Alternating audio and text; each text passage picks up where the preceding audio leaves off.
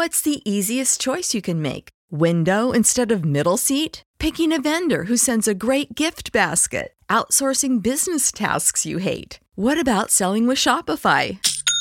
Whether you're selling a little or a lot, Shopify helps you do your thing, however you cha-ching. Shopify is the global commerce platform that helps you sell at every stage of your business. From the launch your online shop stage to the first real-life store stage, all the way to the did we just hit a million orders stage. Shopify's there to help you grow. Whether you're selling scented soap or offering outdoor outfits, Shopify helps you sell. Wherever and whatever you're selling, Shopify's got you covered. Sign up for a $1 per month trial period at shopify.com/try. Go to shopify.com/try now to grow your business, no matter what stage you're in. Shopify.com/try. When you need mealtime inspiration, it's worth shopping Kroger, where you'll find over 30,000 mouth-watering choices that excite your inner foodie. And no matter what tasty choice you make, you'll enjoy our everyday low prices, plus extra ways to save, like digital coupons worth over $600 each week. You can also save up to $1 off per gallon at the pump with fuel points. More savings and more inspiring flavors make shopping Kroger worth it every time. Kroger, fresh for everyone. Fuel restrictions apply.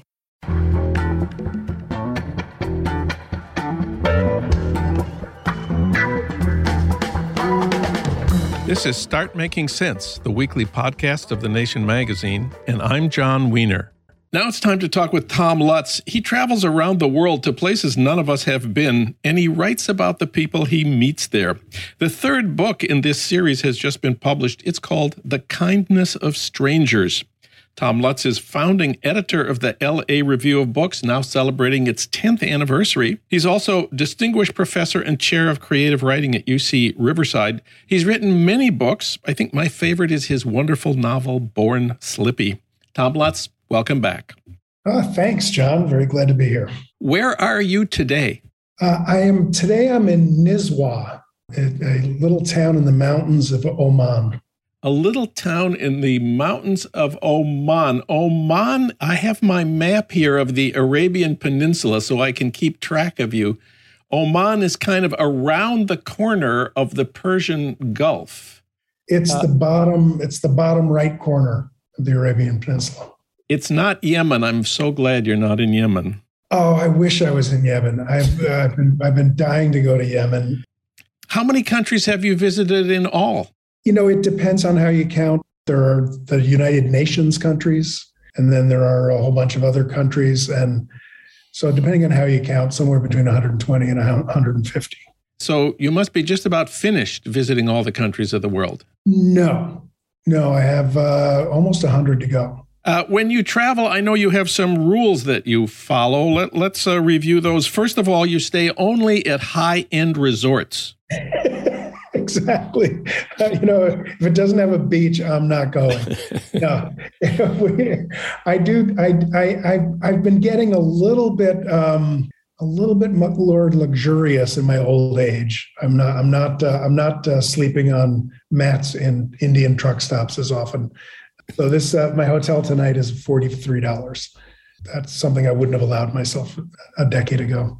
And another one of your rules is that your wife always travels with you because you are inseparable. We do love traveling together as long as it's someplace that Lori would like to go.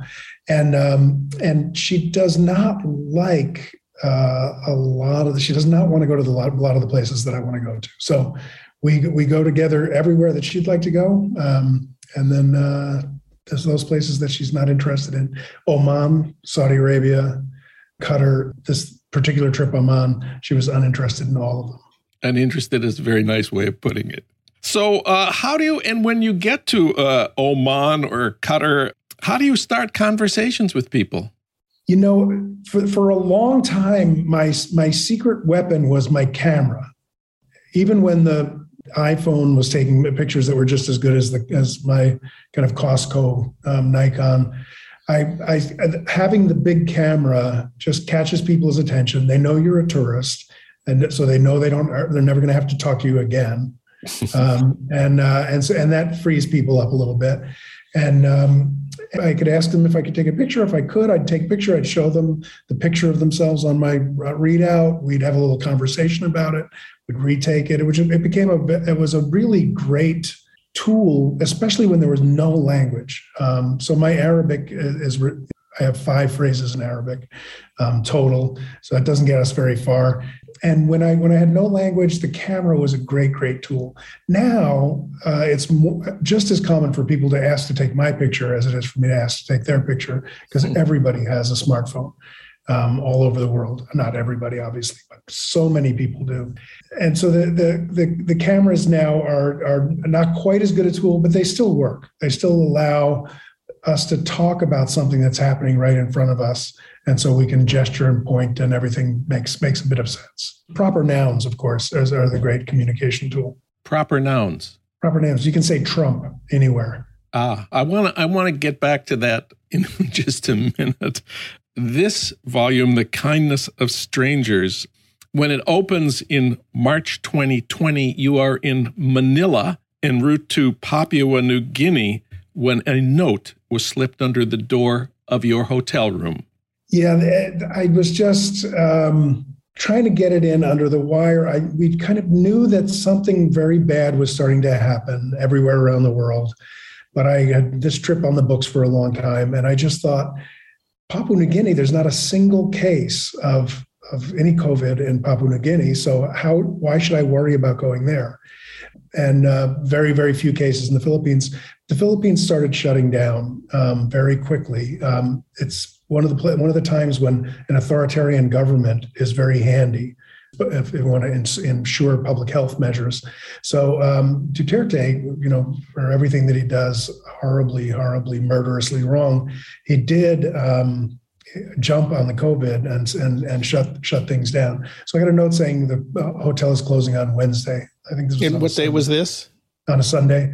And then, the next morning, I got a note that said, we're closing down tomorrow.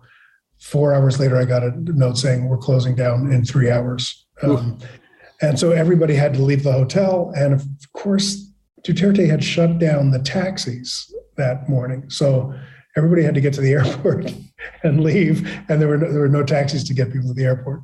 It was a bit of a nightmare. I also kind of, as I was sitting in the hotel room right after that note came, for the first time, it occurred to me, not that I had to worry about myself, but that I was a potential vector, and that I could have been patient zero in Papua New Guinea.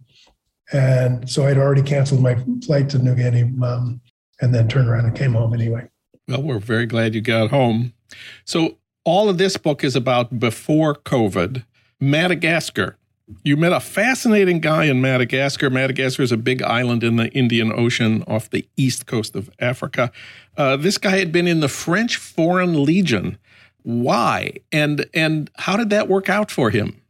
He was a really interesting kid. I mean, I think everybody under 40 is a kid to me somehow nowadays. But he was a young man who really smart and interesting and talented in a lot of different ways. He's a heavy metal bass player, among other things. Wow. So he played a lot of his music for me, and we talked music a lot.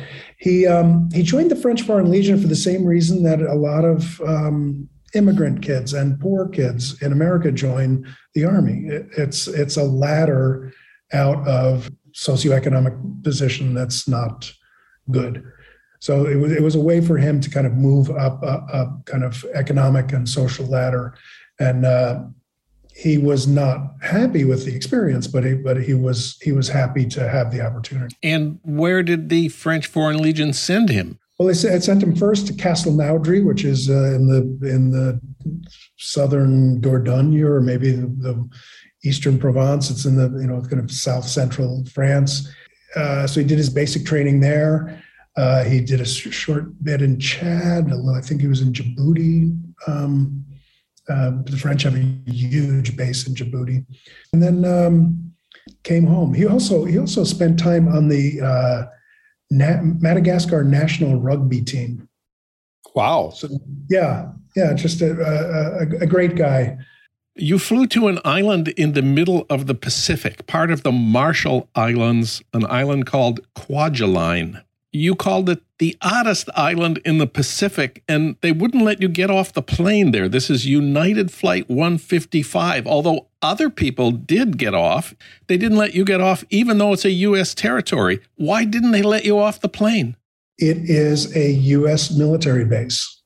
It is 100% U.S. military contractors, and a few people who work there, who used to live there and live on a neighboring island now, and were kicked off the island by the U.S. military.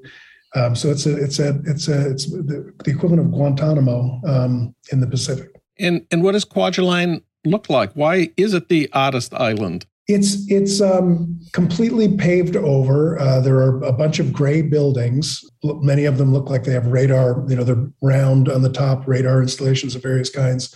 And there's nothing but that kind of military base. In Los Angeles, there's something a little reminiscent of a movie studio about it. There's these big buildings, all very drab. And then along one side, there's a golf course.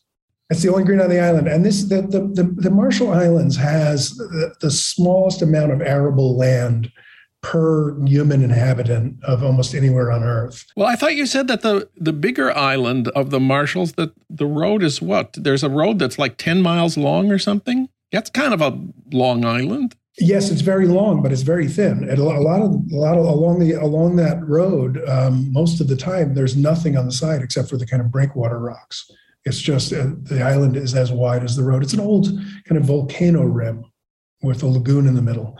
Right. And so that road kind of follows around, and it connects what might in another year or two become separate islands, because obviously the water is rising, and it's only a foot or two off the ground. And the runway at the Kwajalein airport, how far is the runway above sea level? It's 1 foot. 1 foot. 1 foot above sea level. When I was there, I was watching the screen on the plane that tells you what your altitude is, and usually, you come down and it hits 200 or so when you land. This came down to 1. Wow. Kwajalein is near the famous island of Bikini. Why didn't you visit Bikini? The Bikini, the island itself, is 400 miles away. It's also was the place where the U.S. did its nuclear bomb testing, and so it's been destroyed. It's actually starting to come back. There's a few people starting to repopulate it, but most of the Bikini Islanders, of course, a lot of them have died of radiation poisoning because they were too close to the blasts. A lot are ill, and the rest of them are almost entirely repatriated to other islands or other places altogether.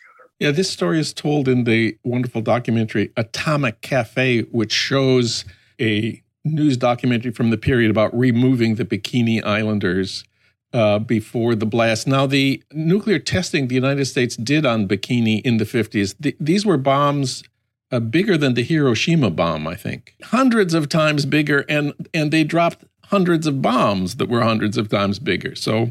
And then you visited Managua, Nicaragua, well known to all of us 40 years ago when we all supported the Sandinistas when they overthrew the dictatorship of Somoza. Sandinistas led by Daniel Ortega. But that was 40 years ago, and the Sandinistas not in power have changed. One sign of that was actually a neon sign that you saw, the biggest sign in downtown Managua. What was that sign? The Seminole Casino. This is Seminole, the Native Americans of Florida. Yes. How did they get to Managua, Nicaragua? They won the contract to open a casino in Managua, which was part of a government program to bring business to the country. It's since been sold a couple of times, and it's no longer owned by the Seminole tribe. And you found some symbolism in the fact that there was an Indian casino in the capital of Nicaragua. One of the things I've noticed is that there are very different relations between the indigenous peoples of country A and indigenous peoples country B. And especially in Central America, that difference is very striking. And in some places where you just don't see a lot of evidence of indigenous culture, it's kind of noticeably lacking, because I was doing a lot of driving around from country to country, and you just kind of move from one country where it was part of a vibrant mix, sometimes very fraught mix of peoples, to a place like Nicaragua where it's not, especially in the cities. So to see the Seminole sign on the side of that building in a nation that, in a city, Managua, with very little in the way of indigenous culture, was striking in and of itself. And the kind of, you remember the Sandinistas? We love the Sandinistas. Yes, we do. The Sandinistas are now the upper class, and of course a lot of them were from the upper class to start with, but they are the governmental class, and they are part of a system of oppression in that country that is quite horrifying to this day. And so to see that kind of historical oppression highlighted in neon on the side of the building in the center of governmental oppression was striking. So this book covers a period while Trump was still president, and you said the name Trump could often open a door to a conversation. You report that in Bangladesh, you ran into one guy, maybe the only guy in this whole book, who said, "I love Trump." What was his story? Well, I was very interested to find out, because he was with a group of young men. We were just chatting. I was taking everybody's picture. Everybody was taking my picture, and when he said that, I looked at him. And he gave me a look that I couldn't decipher. I couldn't figure out what exactly he was trying to signal to me. And so, I wandered around, and the crowd loosened up, and I finally got a chance to talk to him alone. And he said, "I don't know. I don't know if I really like Trump. I just don't like to get on the bandwagon with everyone. Everybody hates Trump, and so that's just me. That's just who I am. I don't like to immediately go with the crowd." So it was just an iconoclast. And then you asked them, well, if he loved Trump, what did he think about Obama? And he said, "Obama is a god." So, obviously he was not a Trump supporter. I also ran into a guy I don't know if this is in this book or not, but I ran into a guy in Hong Kong, and he was wearing a "Make America Great Again" cap. And I did a kind of quick double take, and he immediately put his hands up and he said, "It's ironic."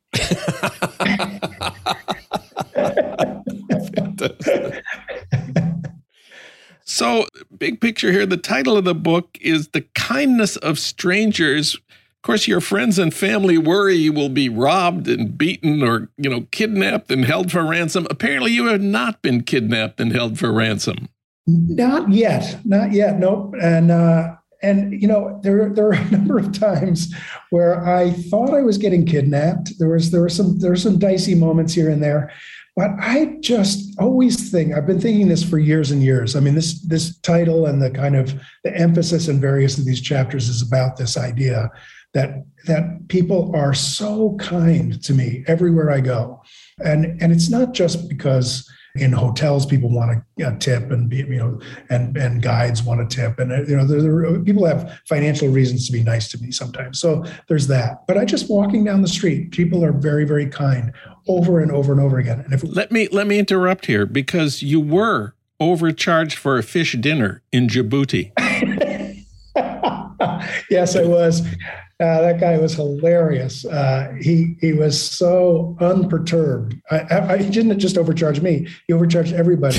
I was sitting there eating my fish, and I heard a guy screaming at him. They got in this big fight, and I started thinking, "Oh, well, this is interesting." It was maybe my first day in Djibouti. I said, "This is interesting. This is a country where people scream at each other a lot, I guess." I've been here for an hour, and here we got a guy screaming, and then another. This argument ended with the guy going off in a huff. 10 minutes later, another guy, and by the way, there were 3 diners. Me and these two guys I'm talking about. So one guy left in a huff. The second guy screamed at him and left in a huff. And then when I got my bill, I realized why they were screaming. It wasn't Djibouti. It was this guy, and he was just charging, $50 for a 50-cent fish. And so it was you get ripped off. But that's also very rare. People are much more likely to kind of give you, say I didn't give you enough change. They're much more likely to refuse to take a tip.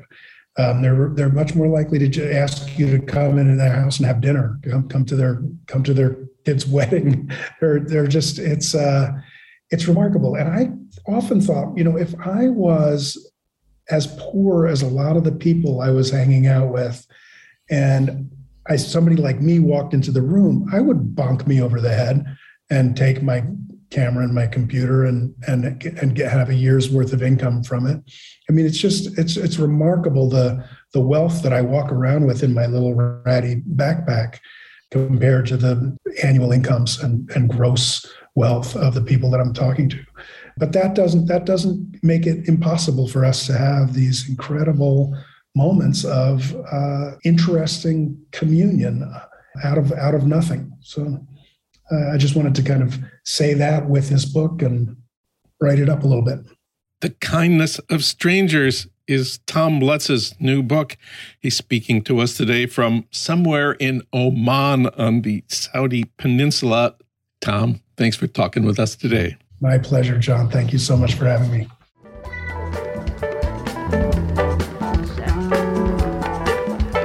You've been listening to Start Making Sense, the weekly podcast of The Nation magazine. You can hear more interviews like this one at thenation.com, and you can subscribe to Start Making Sense at iTunes Podcasts, Pocket Casts, Stitcher, or wherever you get your podcasts.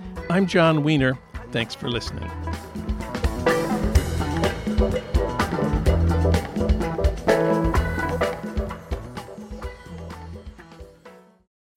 When you need mealtime inspiration, it's worth shopping Kroger, where you'll find over 30,000 mouth-watering choices that excite your inner foodie. And no matter what tasty choice you make, you'll enjoy our everyday low prices, plus extra ways to save, like digital coupons worth over $600 each week. You can also save up to $1 off per gallon at the pump with fuel points. More savings and more inspiring flavors make shopping Kroger worth it every time. Kroger, fresh for everyone. Fuel restrictions apply.